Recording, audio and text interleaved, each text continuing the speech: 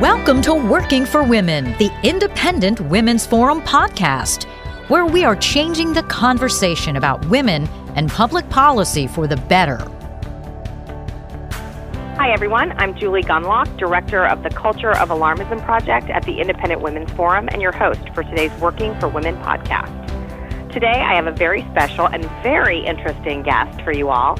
Paige Wolf is a publicist, author, and green living expert who promotes what she calls manageable eco-chic living. Paige is the author of the book Spit That Out, The Overly Informed Parent's Guide to Raising Healthy Kids in the Age of Environmental Guilt, and she's also the owner of Paige Wolf Media and Public Relations, which is an eco-friendly PR firm focused on sustainable clientele. Paige regularly appears on television as a green living expert, and she writes about green living and parenting for several publications. She lives in Philly with her husband and two children who I have met and seen and are adorable. So, Paige, thanks for coming on. Thank you so much for having me. And the first thing that I want to say is how gracious it is of you and your show to have somebody on who has clearly such conflicting viewpoints on just about everything. And I don't know if I would have been as gracious. So I really appreciate that. You're so nice. Well, it's interesting that you say that because I was going to kind of tell the listeners a little bit of the history between us and also just how different we are. But I will say before I go into that, IWF has a long history of trying really hard to engage the other side and trying to bring reasonableness to the debate. I think also our message and our tone is always one of compassion, that we want people to understand that while we may not agree with them, we try not to demonize the other side. I think that we may not agree with some women on certain policy issues, but we try to understand the points that they're making and not demonize them. And frankly, after meeting you, I think you do the same. So let me give the listeners just a quick overview. I think for those who have listened to my podcast before, you might be, as I introduced Paige with, eco-living and sustainable. These are not terms you usually hear. And you would be right. Paige Wolf is what you might call my opposite, both politically and when it comes to giving parenting advice on health and safety issue. But Paige and I recently met in person for the first time after having some friendly and very civil disagreements on Twitter. And surprisingly for both of us, we really got along and we found areas of agreement. So today we're going to explore those areas a bit and touch on some of the areas where there isn't so much agreement. I think it's interesting to talk about those as well. So Paige, if you could first tell me a bit about how you got into this sort of space, parenting and advice on eco-living, and how you started writing on these topics.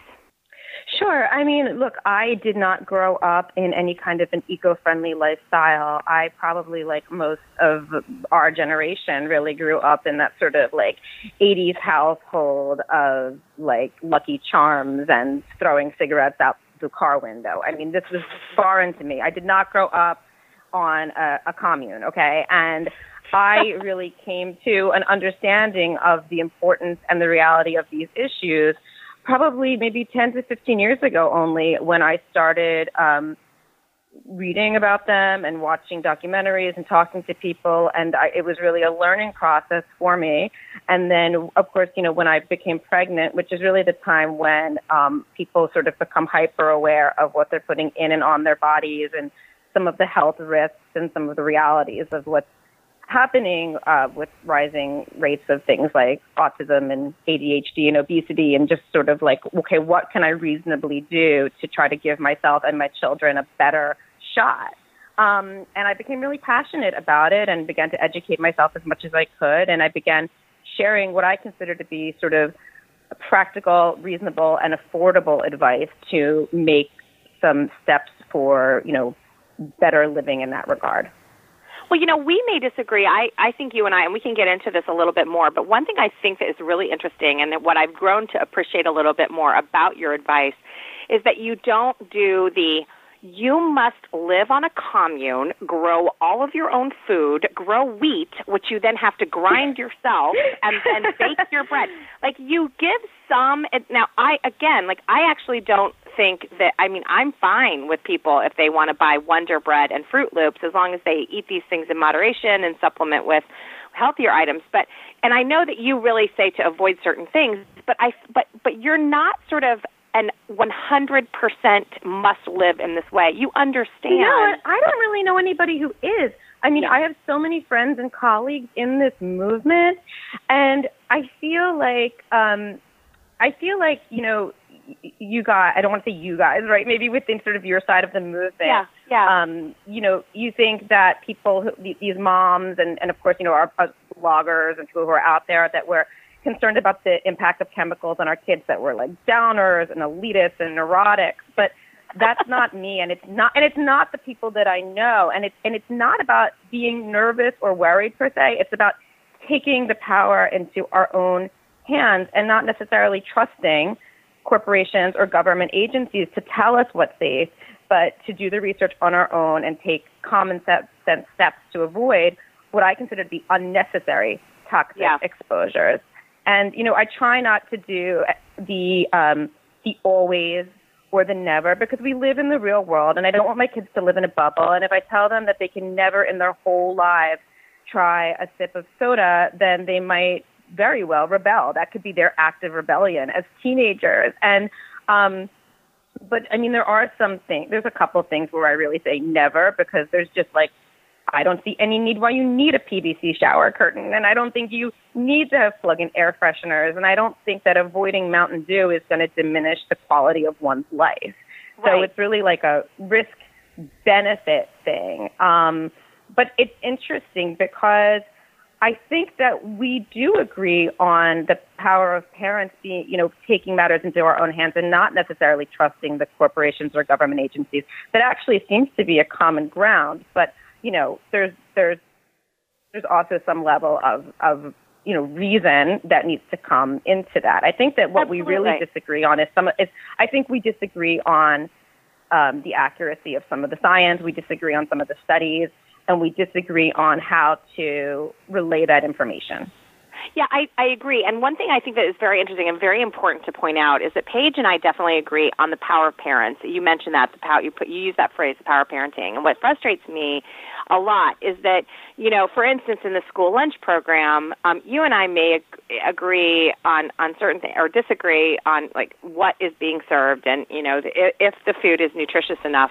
But what we do agree on is that it's too bad that so many kids are, I suspect we agree on, is that so many kids are eating the school lunch program, because I feel like parents should really be in charge of their child's nutrition. And every time I see these articles which say, don't feed your kids this or don't feed your kids that, there is some conflict for me, because on the one hand, I hate this idea of your kid's going to keel over and die if they have a sip of Mountain Dew. But I do like the idea of parents being more involved.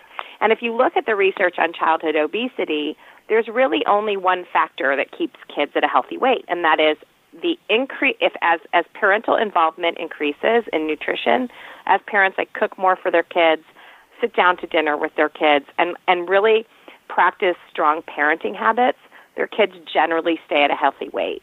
And there are exceptions, but I think one thing that I always applaud, I actually just wrote an op-ed criticizing the New York State PTA for trying to pass a resolution that would ban GMO ingredients in school lunches. Because, first of all, I don't agree on the science. I think that GMOs are completely safe.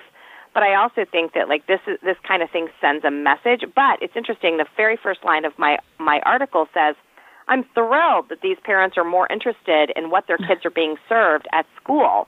I just don't agree with this particular message." So I think you too would agree. The message needs to be get involved. Get involved with your kids. I do, I disagree about the danger of GMOs, right? And we could get into, I don't know if we need to get into the science of all of this. Do you want to? Sure. So my personal take on GMOs, and let me preface this: I am not a scientist. I don't. Neither am I. You are either. Okay, so this is from but we have friends and colleagues who are, right? So I what I try to do is glean the best information that I can from it. So my take on GMOs is sort of it's risk benefit, right? And I think that the study on GMOs themselves, I've seen enough that gives me pause, and I do believe in the precautionary principle. That's not to say that I won't go that if Paige, I go out to dinner with my family. Can you explain the precautionary principle? Because I don't think people know. Sure. It's just sort of saying, like, until something is proven safe, or if I have concerns about the safety of something, to sort of avoid it if I reasonably can, right? So, like, for me, it's better safe than sorry. Yeah. Better. Thank you for putting it into more understandable words. Better safe than sorry. Better safe than sorry. And better safe than sorry in the fact that what I do know to be true about GMOs is that in most cases the use of having these crops that are resistant to pesticides leads to the increase of more pesticides. And what I do know to be true. Okay, go ahead. No, go ahead. Well, so I do want. And my concern is about pests. My concern is about pesticides, right? And what's been scientifically proven in peer-reviewed studies to show that pesticides increases risk not to just the people who are eating it, but to the workers, the farmers, and to the planet. Okay, so I want to respond to some of those points. In fact, pesticide use goes down with GMO use because what happens with GMOs is they are able to put essentially a pesticide into the genetic code of the seed. So if an animal eats the seed, they keel over and die. Or it requires, now there are GMOs seeds that are herbicide resistant, so when they spray the field. But I want to be very clear to people. When they spray glyphosate, for instance, which is the most commonly used herbicide, okay, Mm-hmm. it's the active ingredient in Roundup. They use a soda can, so we're talking 8-ounce soda can, for an entire football field worth, because when you see the pictures of the spraying of the field, they take a soda can amount of glyphosate and dump it into gallons of water.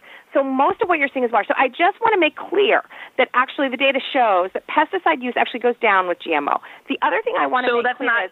Okay, well, that's... All right, we'll get to that. Okay, go ahead. I also want to make sure that you are mentioning that about the safety. Okay, there are the safety of GMOs.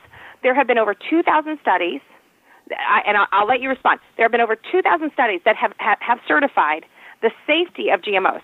And now we need to be clear. I'm going to list the organizations that have certified GMOs as safe.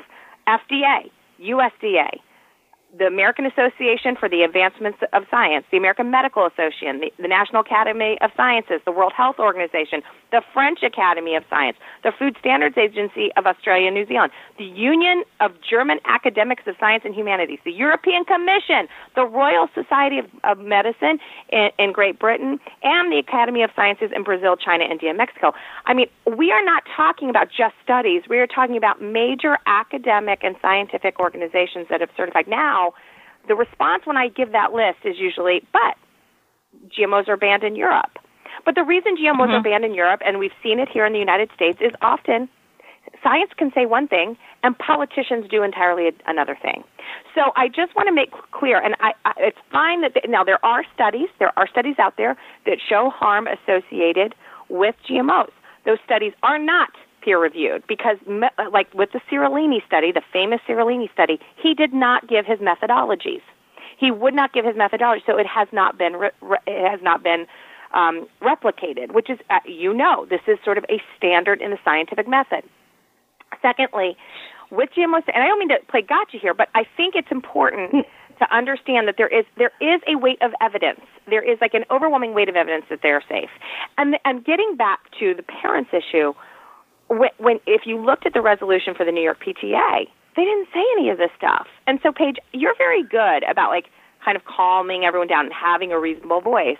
It's like people can make their own decisions, but if we're going to say, like, all these organizations say GMOs are dangerous, and I understand the precautionary principle, because the idea is, well, eventually there'll be a scientific study that comes out, right? So that says that. But, I mean, we can't operate that way. We have to sort of... Well, okay, I want to reply to a couple of points. Sure. First of all, the total the total volume of glyphosate applied to the three biggest GE crops, and we know that that's corn and cotton and soybeans, which are like a huge amount of what's being farmed now. Yeah. So the amount of pesticide actually increased tenfold from 15 million pounds in the 90s to 159 million pounds as of a couple of years ago. So there absolutely is an increase of herbicide. There are a couple of crops where you're right, the pesticide is within the crop.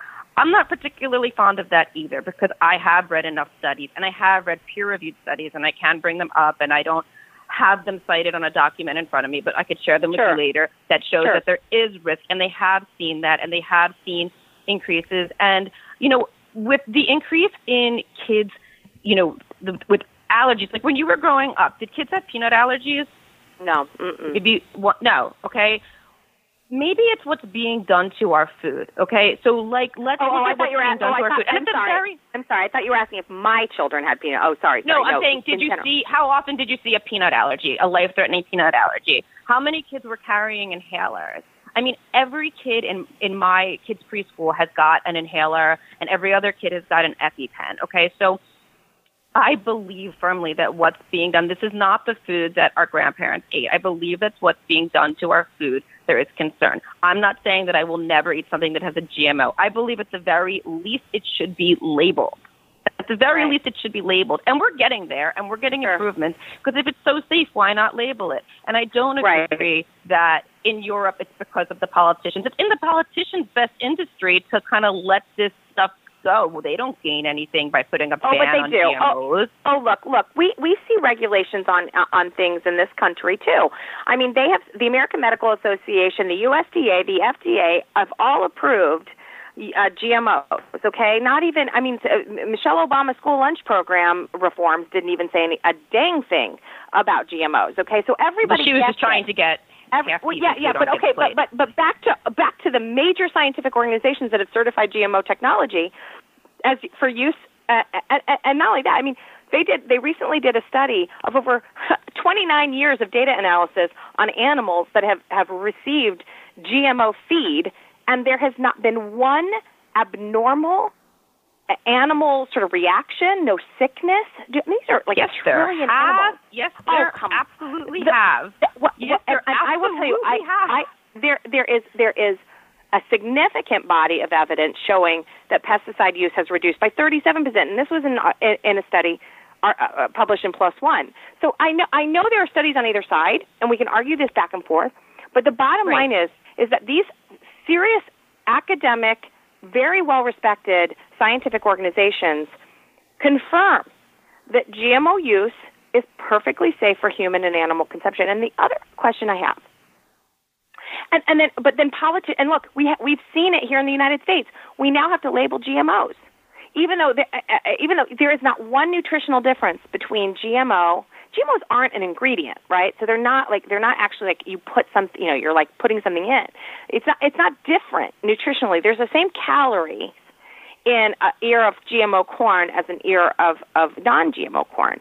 There's the same nutrition. Right. I'm not arguing the nutrition. There are studies to say that there is a nutritional difference in organic food, but that is not my concern. Okay, at the end of the day, I would rather see somebody eat an apple than a bag of Cheetos. Well, okay, so let's get to an area where we agree on because I'm sweating. No, I'm kidding. But let's switch to an area we agree on because I much prefer that. I made you sweat, though. I'm really proud that you made me sweat. Okay. So at least we're not talking about the presidential election, right? No. No. But no. So let's talk about.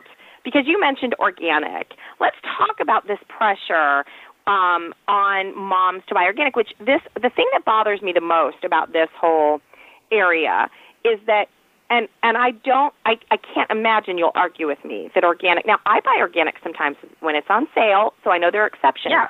But organic is generally more expensive. And when yes, and so when you say you should buy more organic food, because now I know you are not in this category, but when there are these mommy bloggers and these organic marketing, because there's scare tactics on both sides of these corporations. Organic is big business as well. And so when you have an organic industry, you have a mommy blogger saying you have to buy organic. I mean, I live in a really nice area outside of Washington, D.C. I can afford to shop at Whole Foods, but there are a heck of a lot of people around my town that can't, that are struggling. Right. And I can't afford to shop at Whole Foods either. Yeah. So let me tell you how I make this work, because I do believe that there's a difference, and I would say that probably about 80% to 90% of the food in my home is organic, which is not to say that my kid doesn't go out and eat 600 cupcakes at a birthday party at school, okay? So I believe in doing what I can within my own home, because I believe that makes a difference. So how do I make organic more affordable and accessible for me? Well, there's a couple things, okay? So first of all, I think we're voting with our dollars, and we've seen that as the demand for this goes up, the prices have come down. I think it's a good thing overall that these big corporations, these big food organizations are buying the mom and pop brands. Now, that's controversial to say, and some of my colleagues wouldn't agree with me. But if I can find Annie's Organic Mac and Cheese on the shelf at CVS on sale, and I can use my 30% off CVS coupon, then I do it. If I can go on LuckyVitamin.com, where everything is like super cheap and there's no membership fees, or Jet.com for that matter, or some massive sale at Costco, I can do that. So there's ways that you can find more affordable. Outside of that, I think that when I'm teaching people, and or trying to give some advice on a greener, more eco-friendly lifestyle, so at the core of that is really consuming less. And if you are spending more money trying to live a greener lifestyle, you're probably doing something wrong. And here's why. 90 to 95% of my clothes and my children's clothes are hand-me-downs. Right? Most of our furniture is secondhand. Right. Before I go and buy anything on Amazon, I go on my local Buy Nothing Facebook group, which is this awesome neighborhood group. Like just yesterday, I was like, oh, my daughter's just destroyed all of her like 3T leggings. Does anybody have any? And someone immediately was like, yeah, my daughter outgrew hers. Come pick them up around the corner. Right. We save so much money. We don't spend money on things like we don't buy clothes. We don't buy handbags and shoes. And what's important to us, like, is we spend our money on food. And it's also interesting because in our nation, we spend so much less of our income on food than most nations. Most nations spend such a wider percentage of their income on food. And we spend so little relatively, like it's not priority. So I think, what I would say to people is that maybe instead of like running out and immediately buying the latest iPhone, or, every Pikachu card or whatever it is, to try to make what we're putting in our bodies, what we're eating a little bit more of a priority, especially because now it is more accessible and affordable and you can find things at comparable prices. So that's my soapbox on that. I agree. But I will tell you, I think that it is unnecessary to scare moms about the superiority, because it's a myth, of organic food. Organic food is no nutritionally better. And this is the other thing, Paige. The reason polls show that the reason most people buy organic, which I think is a scam, and I think it is a pure marketing tool, the reason people are buying organic is to avoid pesticides. We know that the USDA approves pesticide use for organic food. If you think that organic manufacturers, organic farmers are not using pesticides, I got a bridge to sell you. And the other thing is they use quote unquote natural methods of fertilization, including animal manure, which can lead to higher rates of foodborne illnesses, which I think is a risk people deserve to know. I'm not saying don't buy organic because they use poop on the crops. That's fine. But I'm saying, like, how do you think mushrooms grow? People should know this. The rates of food. Whenever you see in the news, the reason the rates are higher for E. coli, it's not the organic brand. That's not true. There have been tremendous outbreaks within the organic community, and the reason that organic has a lower rate of foodborne illnesses is because they don't have as big of a market share. They're just not as many foodstuffs out there that are organic, but when you break it down by looking at the percentages, it really is higher. And so I'm just saying that people deserve to know this. So there isn't. So this is the thing that bothers me too. You have organizations like the Environmental Working Group trotting out every year.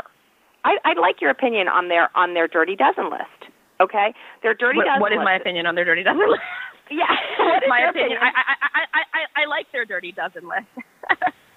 Well, I do. But okay, so for viewers, I always say viewers, for listeners who don't know what the EWG is, it's the Environmental Working Group, which is an environmental organization, very powerful, makes tons of money, okay, and they trot out a lot of environmental sort of studies. They do in-house studies, which in no way meet scientific standards. Okay, they do studies on GMOs and organic food and this stuff. Fine, but they're not independent. They're funded by a lot of sort of organic interests. But environmental working groups, IWF is funded by a lot of other interests. So let's, IWF is mainly IWF. First of all, I am not a food manufacturer, and IWF is also funded by individuals and foundations. So, and mom bloggers advertise organic foods on their, and some mom bloggers don't. Some mom bloggers advertise, regular conventional food. But, I don't think we really need to get into sort of like a switching. There's money everywhere. So let's just take money. I think it's important to you to know that EWG every year trots out the what's called the Dirty Dozen list, which says you should avoid these dozen foods because they have the highest rates of pesticide residue. And what is their solution? Their solution is to buy organic, when organic food also uses pesticides. And this is the other thing.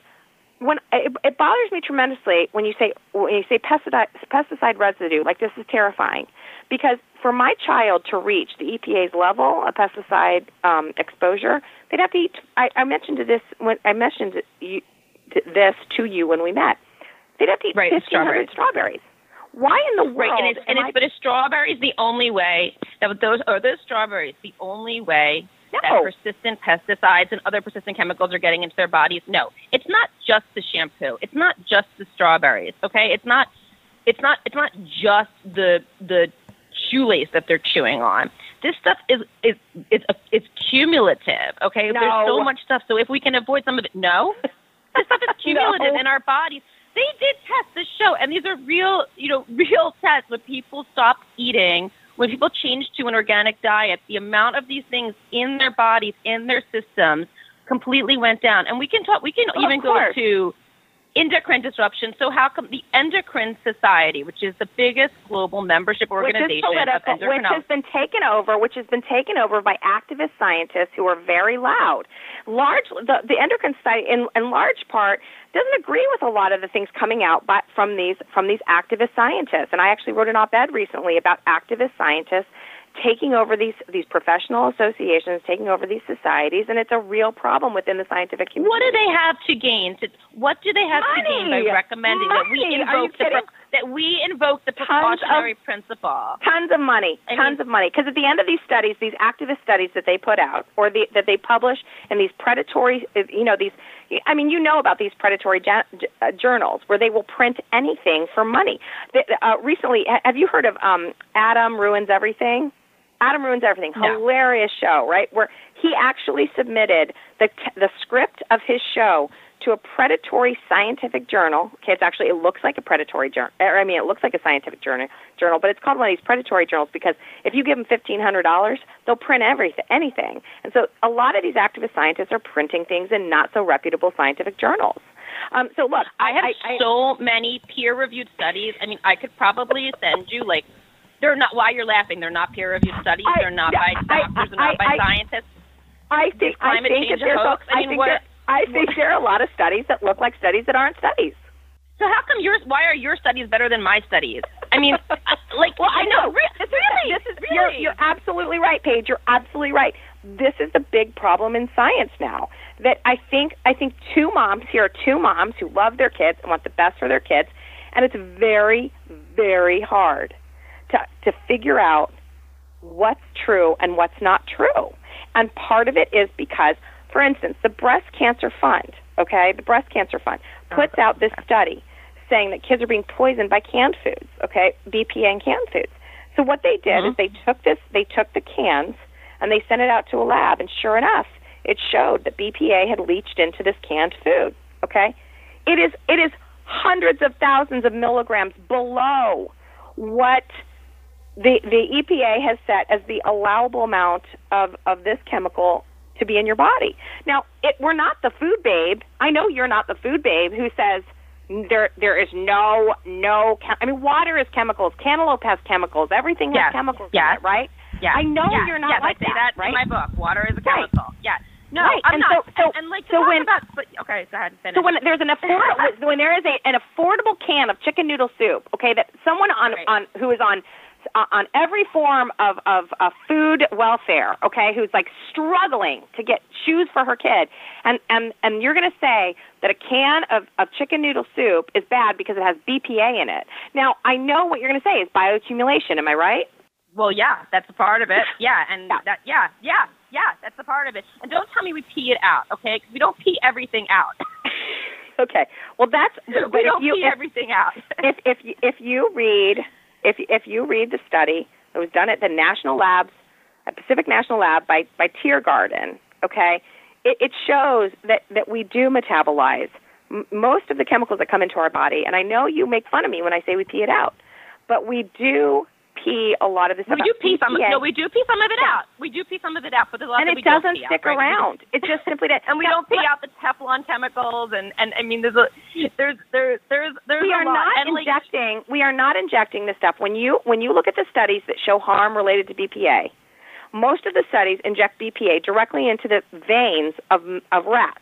In one study, they actually removed the skulls of monkeys, they were still alive, and injected it straight into their brain. Shocking! There were problems, okay? But nobody is sniffing BPA. Nobody's injecting BPA into their veins.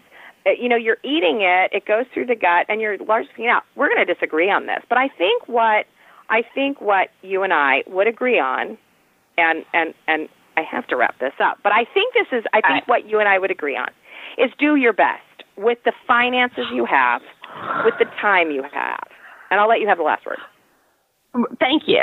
So leaving it at that, and that was a good argument. And again, I don't think that you and I are the best people to have that debate, right? Because we're not scientists. We're just moms who are trying to get the best information that we can, right? If we can avoid some of these things without significantly altering our quality of life, why wouldn't we? If we can find affordable, safer shampoos and cosmetics and soap without these things that work just as well, I feel like it's not a big deal to switch to reusable metal food containers, and that's actually more affordable than disposable plastic. It's not a big deal to refuse paper receipts or to not use plug-in air fresheners. And I would say that no one's advocating that people should choose Cheetos over a conventional apple. Even in my book, we pose the question, should one choose organic processed food over fresh conventional produce? And the unanimous answer is to go with the fresh produce. But if you can pay a little more for organic and save money in other areas of your life where green living will actually save you money, I think that you really should. Okay, I lied. I'm not giving the last word, but it's my show. No. But listen, the last thing I will say, and it's not totally contradictory, but I will tell you this, Paige. I understand what you're saying. If it doesn't significantly impact you or your budget, why not? I'll tell you why not. Because you are sending, and I know I don't mean you, okay, but I mean women who do that, who say, you know what, if I can buy organic, why not? Because it sends a message to those who live at or under the poverty line that this is better.